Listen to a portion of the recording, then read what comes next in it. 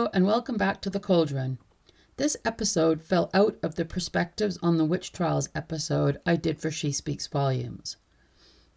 Through my research, I came across a book, Miracles of Our Own Making, A History of Paganism, and the book caused me to reconsider much of what I had learned, or assumed, or imagined about the history of witchcraft. And I was thrilled that the author Liz Williams agreed to be interviewed for The Cauldron's pilot season. Dr. Liz Williams has degrees at BA and master's level in philosophy and artificial intelligence, and a PhD in the history and philosophy of science from the University of Cambridge. In addition to writing Miracles of Our Own Making, she has published science fiction, fantasy, and other non-fiction books. A link to her complete bibliography is in the show notes. In this interview, I stay pretty close to my intention of discussing witchcraft in the Middle Ages, despite being very tempted by the philosophy of AI. Perhaps we can work that into a salon discussion somewhere down the line. Hello, and thank you for joining me in The Cauldron. Hello, thank you for having me on the show. I loved reading your book. It was really eye-opening for me, particularly because my understanding of pagan history was, I think, very influenced by books that were written in the early 80s. So how did you come to write this book? So I came to write it because I was asked to write it, and I don't really know how that happened. But I think the editor at Reaction Books in London had read some of my fiction and liked it. And so he asked me to do originally it was supposed to be a humorous history of paganism. We had kind of funny titles and so on. And I think then he got slightly cold feet and backed off, and we turned it into more of a straightforward history. But it is very long. I mean, there was a lot I didn't cover because the span of time here is so long.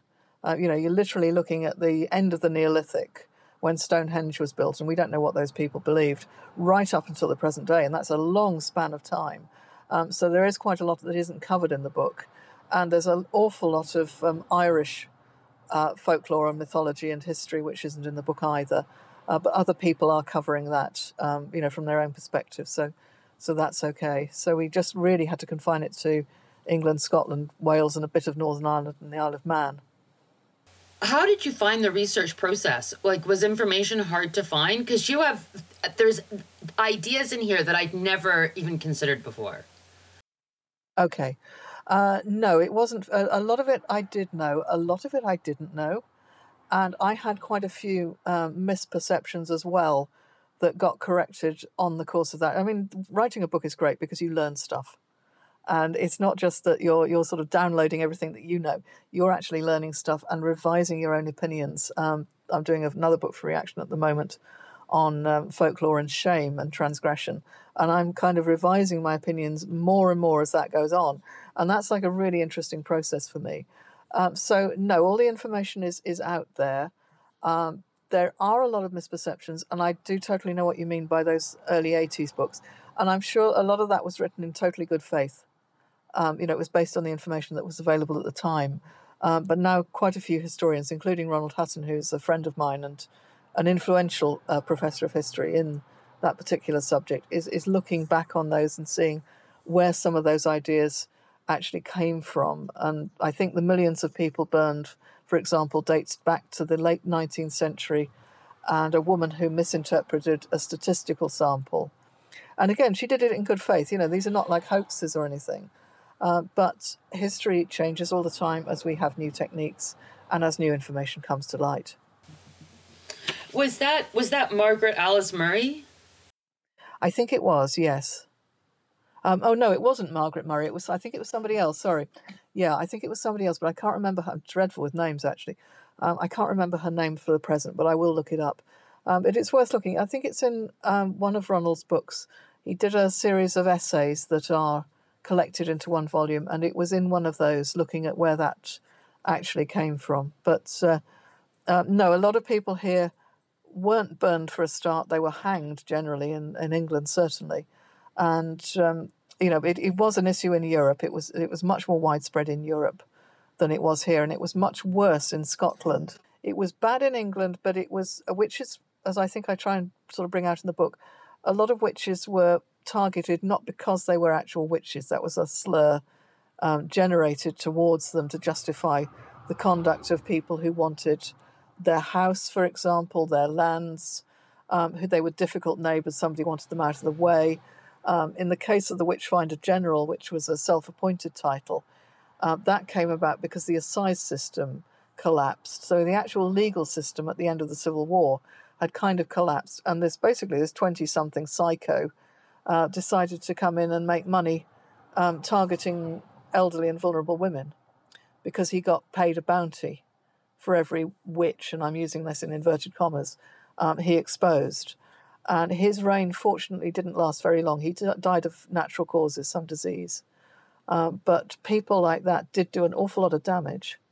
That actually brings me to my next question. Because the chapter I want to focus on specifically is the Middle Ages, particularly the witches who weren't.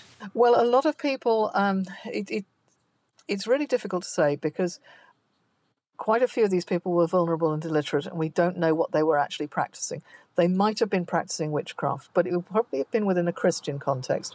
They would have been doing things like, for example, using the Psalms to predict the future, which was a big thing. It's not now so much, but might be in hoodoo actually, but it's not in modern witchcraft because we've become gradually more and more pagan as the 20th century has progressed. But the actual sort of legal definition of being a witch is that you're doing harm. So if you can be found to be doing magic that is harmful towards other people, then bang, you're a witch and you're up for arrest, imprisonment, and probably death.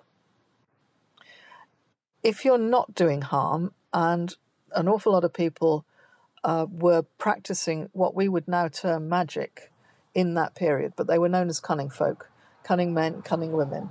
And these are more what we think of as the herbalists, the midwives to some extent, the healers, but also people who practiced divination, people who were engaged in things like treasure finding, which was a massive part of Middle Age and Renaissance magic. The church actually called quite a few people in to try and find treasure under, I think, the floor of St. Paul's Cathedral. And it was like you have magicians, cunning folk, and the clergy working together to try and find treasure. Now, that's not something that we do very much in the magical world today, but it was a really big deal in the Middle Ages. And those people weren't touched. They weren't arrested, they weren't prosecuted. Not all of them were men, and there were a lot of cunning women as well. So it's not quite as simple as, they're totally misogynistic and they're targeting women, although the bulk of the people who were accused of harmful witchcraft were female. So I think we've got to factor in a big dollop of misogyny in there for sure. And I'm very amenable to a lot of feminist interpretations of this phenomenon. I think it was weaponized, but it was weaponized for partly economic purposes and partly religious purposes. And that doesn't mean that these people are anti-pagan or anti-witch. What it quite often means is that they're anti-Catholic. And quite a few of the witches, for example, in Pendle, Alice Nutter did have, there's no evidence she was an actual witch. She did have dealings with some people, and she wouldn't tell the magistrate where she'd been or what she'd been doing. So the allegation was that she'd been at some sort of coven meeting, and they were witches.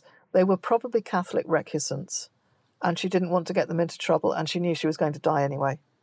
So she very bravely, she didn't shop people. She just basically pretended, I think, that it was witchcraft, but it probably wasn't. It was probably Catholicism. Because the split between Catholicism and Protestantism in this country at one time was really massive and tremendously disruptive, and huge amounts of ill feeling on both sides. People talk about a divided society today, but we've always been divided. We've just been divided in different ways. So they were the witches who weren't. Some of them probably did think they were witches, and some of them may have been doing actual magic. I think some of the Pendle people at least thought that they were doing actual magic. Whether they were or not is really hard to say. But one of them did confess to cursing somebody, and she probably had cursed him, actually. So it's like you've got to sort of take it on a case-by-case basis and split out all these different things. Were they Catholics who were being targeted? Were they actual witches who were being targeted? Were they just vulnerable women who had, and again, Alice Nutter falls into this category, really nice house. Local magistrate wanted to get his hands on her house and her property. And he, even though she was married, actually, she wasn't a single woman, he managed to do so by getting her off the scene into jail in Lancaster and eventually, I think, hanged.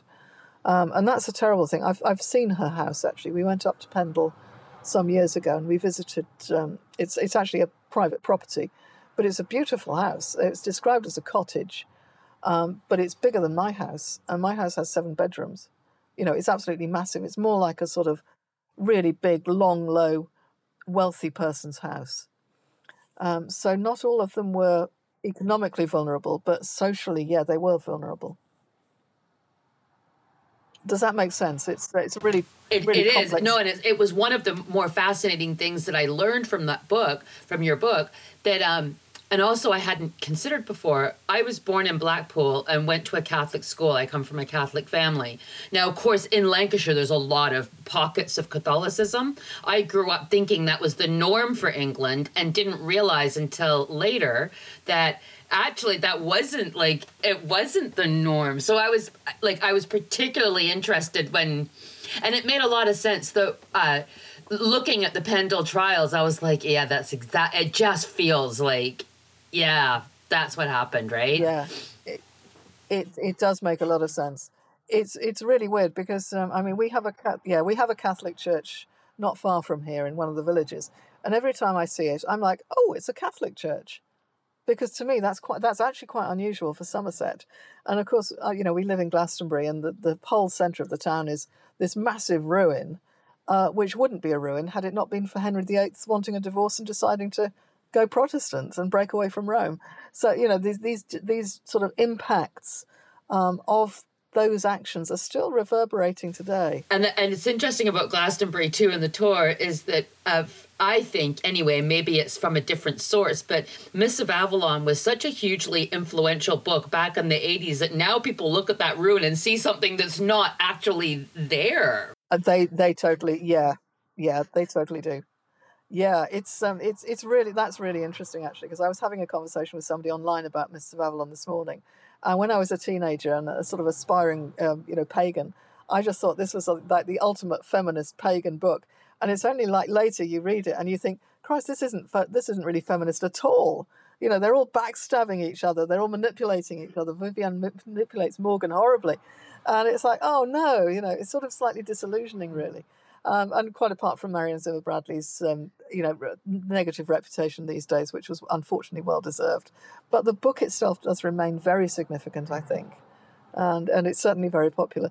But we occasionally got people asking us. I mean, literally, somebody was asked what time the boat left in Glastonbury, and she was like, "What do you mean the boat? It's like the boat to Avalon." No, it's like a parallel dimension. It doesn't, it might actually exist, but. It's not very easily accessible these days. There's no actual boat there. There's no actual boat, like a bus stop. It's very hard to find that boat. Yeah. It's on platform 9 3/4. Yeah, that's so true. Oh dear. And in one of the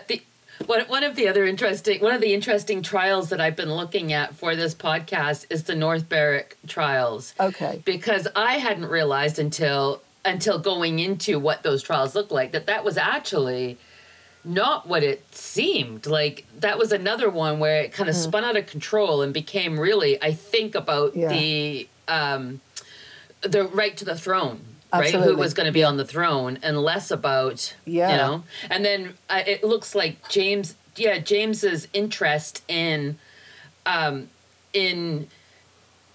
finding and persecuting witches came about because of that trial. Right. That he got very interested in it. Well, I mean, he had an interest in it going in, but that's really why he wrote demonology. That's right, yeah. There's usually like an ulterior motive for these things. And, it's only when you start looking for the ulterior motive that it is really interesting, because you start getting a lot of kind of view. You take a different view of it, basically. You take a different view of it, and it's.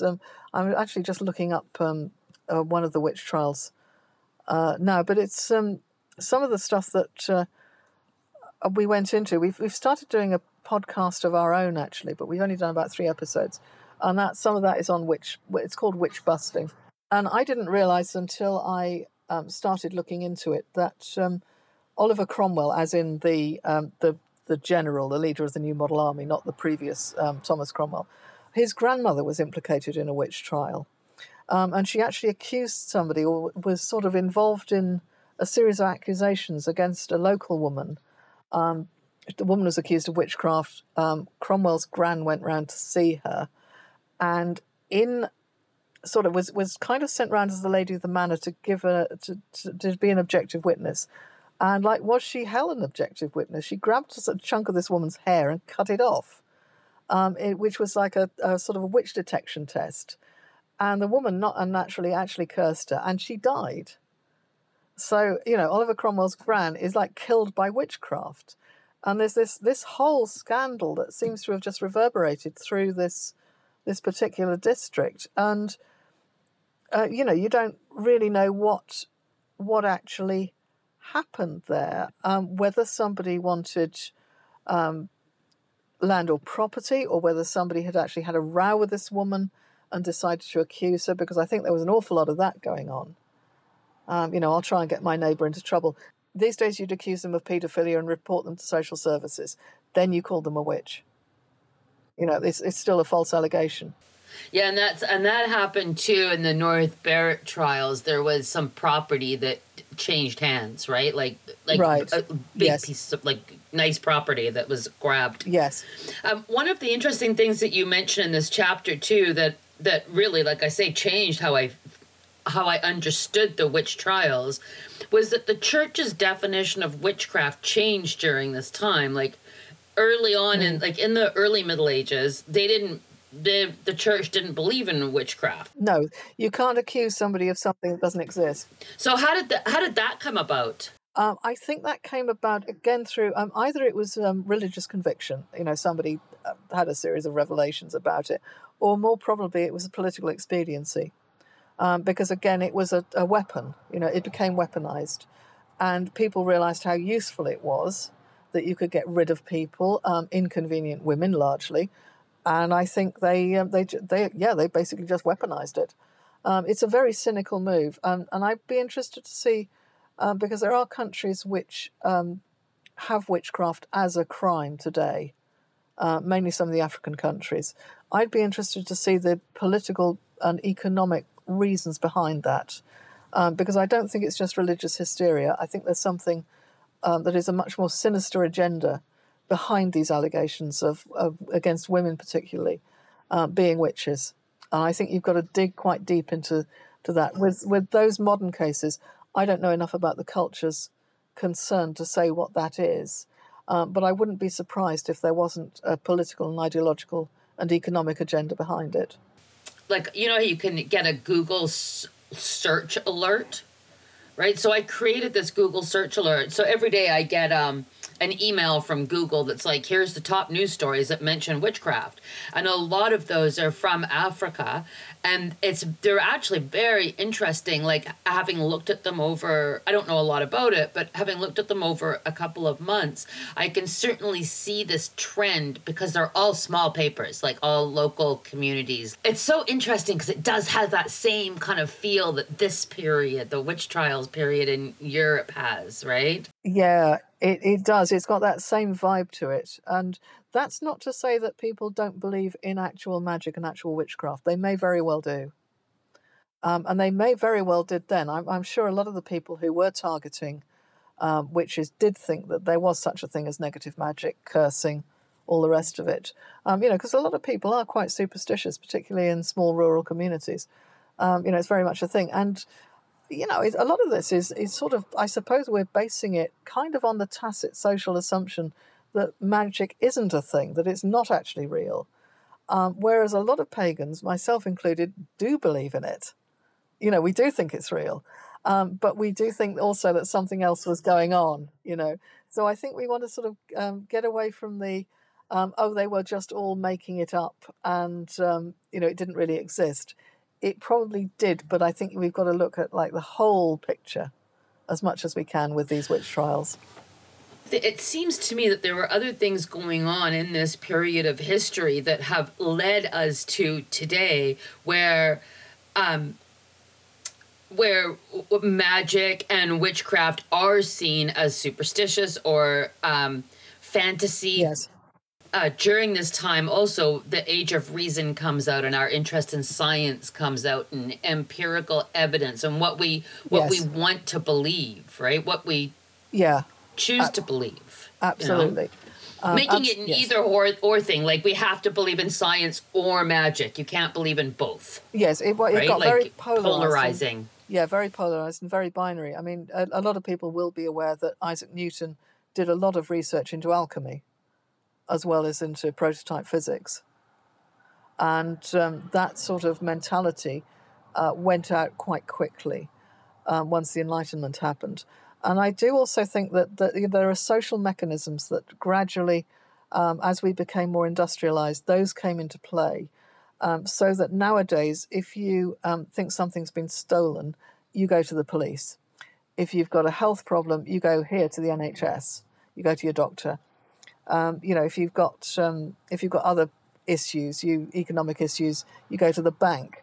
Whereas in the past, they didn't have recourse to any of these resources. There wasn't a health service, there wasn't a police force. So it's like it's really difficult to know who to go to. So a lot of people would have gone to the local cunning person to help them out because there was nobody else. And now there are actually more reliable methods.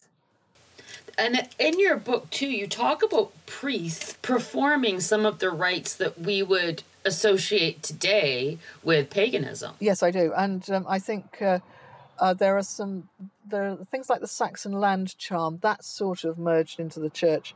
It's very difficult to tell an unbroken line of descent between pagans then and pagans now, but I think a lot of this did kind of segue into the church. We don't know much about Norman magic at all. I've been able to find out very little about Norman magic, but Saxon magic is actually quite well documented. And some of that, they just basically changed the names from Odin and Loki to the Holy Father and Jesus Christ. So a lot of that was sort of taken on board. And nobody really had a problem with it. An awful lot of grimoires were owned by priests and clerics because they were the only people who could read. And they had the time. So a lot of those people were actually doing kind of prototype magic, and if you had a problem, you'd go to the priest, and the priest would sometimes essentially do a rite to sort it out. And I think anybody who's been to Ireland is aware of the faith placed in saints, and that was very much the case in pre-Protestant England. It changed after the Reformation. Yeah, because it's very Catholic. Yeah, it's very Catholic. They really did have this sort of role of local folk spirits, really, like spirits of place, more than what we think of today as a saint. And there was one that you could go to and petition for your husband to be killed. And when the Reformation kind of I don't know, sort of police force went round to this church to shut it down, they found this massive queue of disgruntled women. I can't remember which saint it was, but it was a female saint petitioning this saint to have the old man taken out because she was unhappy with him. And this is not really very saintly. We don't think of this as just, you think of a saint as a really nice sort of person, a nice entity. And this was like more like Kali or something. So, which I thought was just awesome, I have to say. I found it really hilarious. I shouldn't do, I guess, but I did. Given the amount of power that a husband would have had over his wife in the day, absolutely. I'm guessing that not all, some of those men may well have deserved to have been taken out. I'm sure they did, but some of them possibly not so terrible, hypocritical thing to say, considering that, in terms of domestic violence, we're like, no one ever deserves it. No, exactly. No, don't petition saints to kill your husband. It's not a good thing. But it does show the difference that between then and now, in terms of how these entities were regarded, and that sort of magical purview, which permeates the whole of society. It's a very magically aware society, and I think that's something we have lost in some areas of the world, but some areas of the world definitely do still have that. Yeah, that's so looking back in the history of all this is really interesting. Like listening to all of this talk about how there was the relationship between the church and witchcraft was not as clean cut as we think. Like it wasn't like the church on one side and witches on the other. That's not what happened here. No, absolutely no. So given that, how did we come to understand today? How did we come to think that today? How did we get to this point where we'd forgotten about this merging? Well, I think a lot of it is a reaction directly to Christianity, because a lot of the pagans whom I knew when I was like a newbie pagan, and I'm 58 now, so I'm nearly 60. This is way back in the 80s, early 90s, I guess, but mainly the 80s. A lot of pagans in this country had come out of a Christian background, and the reason they turned to paganism was because they were rejecting their Christianity. I didn't grow up in a particularly Christian household, so I've never had that kind of knee-jerk thing about Christianity, although a lot of its precepts I don't like, actually. And as a feminist, especially as a young feminist, I did have a problem with it. I will confess. But I think a lot of them went to paganism as a rejection of their Christian upbringing. And part of that is like a baby with the bathwater. Oh, they've always persecuted us. Oh, they've always been horrible. Oh, they started the witch trials. There's evidence of not a few priests actually stopping witch trials. Several people, one of the Witchfinder General's chief opponents was actually a cleric. And I think these are people of good conscience who basically say, actually, they do have some integrity and this is not right. And we can't do it. We've got to stop it. But I think those stories got lost because people's identity swung very strongly towards being pagan. And also, I think feminism definitely did have a factor. And that's not to say that was wrong, but it is to say that it was a thing, that it's always got to be male versus female. There's a lot of truth in it, but we've got to deal with it in a slightly more nuanced way, I think. Now that we're kind of coming out of the reaction, we've got to get back to a sort of counterpoint. And that's not to say that the church was right. In a lot of areas, it definitely wasn't. But it is sort of looking at a little bit more of a few more subtleties, a few more nuances, so that we can start having a more detailed and in-depth conversation about this, I think. Yeah, I think it's easy today because there are huge and obviously very horrible systemic problems within the church, but that doesn't mean that that's the entire Totally. that's the entire picture that happens, right? Absolutely. Yeah, absolutely. I can see why pagans react strongly to Christianity, particularly to fundamentalism. I mean, I've got a lot of problems with fundamentalist Christianity. It's not my thing. It never will be my thing. And I can see why people go towards a goddess-based spirituality because they're rejecting that. And absolutely, they've got good reasons to reject it. But in the past, it's always a mistake to view the past as being exactly like the present. We've got to try and get inside the mindset and the heads of people and how they actually saw the world. Sometimes it's very difficult to do because sometimes that's actually quite alien. It's not like we think. There's a meme that's on Facebook. I see it. It pops up from time to time, and it says we are the granddaughters of the witches you didn't burn. Right. But I feel like that's a really kind of simplistic way of, and it's also kind of there's a romanticism within the craft of like holding on to this. Yes. Yeah, and actually, you know what? Those grandmothers would have been Christians. Not in the 1920s, but the great grandmothers in the Middle Ages and Elizabethan times and Tudor England and Henry's England. Those women would have been Christian. They weren't following a pagan religion, as far as we could tell. There might be some evidence that comes out to show that they were, but in general, they were Christians. They were still practicing magic, because Christianity is imbued with magic and magical practice. And I think that's the perception that we've lost, that we've seen them as sort of carrying kind of a torch on from Saxon and Celtic times, which actually wasn't carried on and might not have been there even in those days. The Celtic tribes treated women actually quite badly. The Saxons and the Vikings didn't. They were pretty progressive, ironically. And a friend of mine's a medieval Welsh historian, so she has a whole rant about this stuff. But she says, look at early medieval Welsh texts and see how they treated women, and they were like property. End of. They were not warriors. Yeah. It's depressing, actually, because same with we look at like ancient Greece or same, right? Like appalling. Yeah, appalling. I mean, I for one, I find myself innately reluctant to give up that romanticism. I really don't want to. I want to think of my Celtic foremothers as like these feisty warrior kind of shamanic figures, but I don't know that they actually were. Yeah, so that's kind of depressing, I have to say.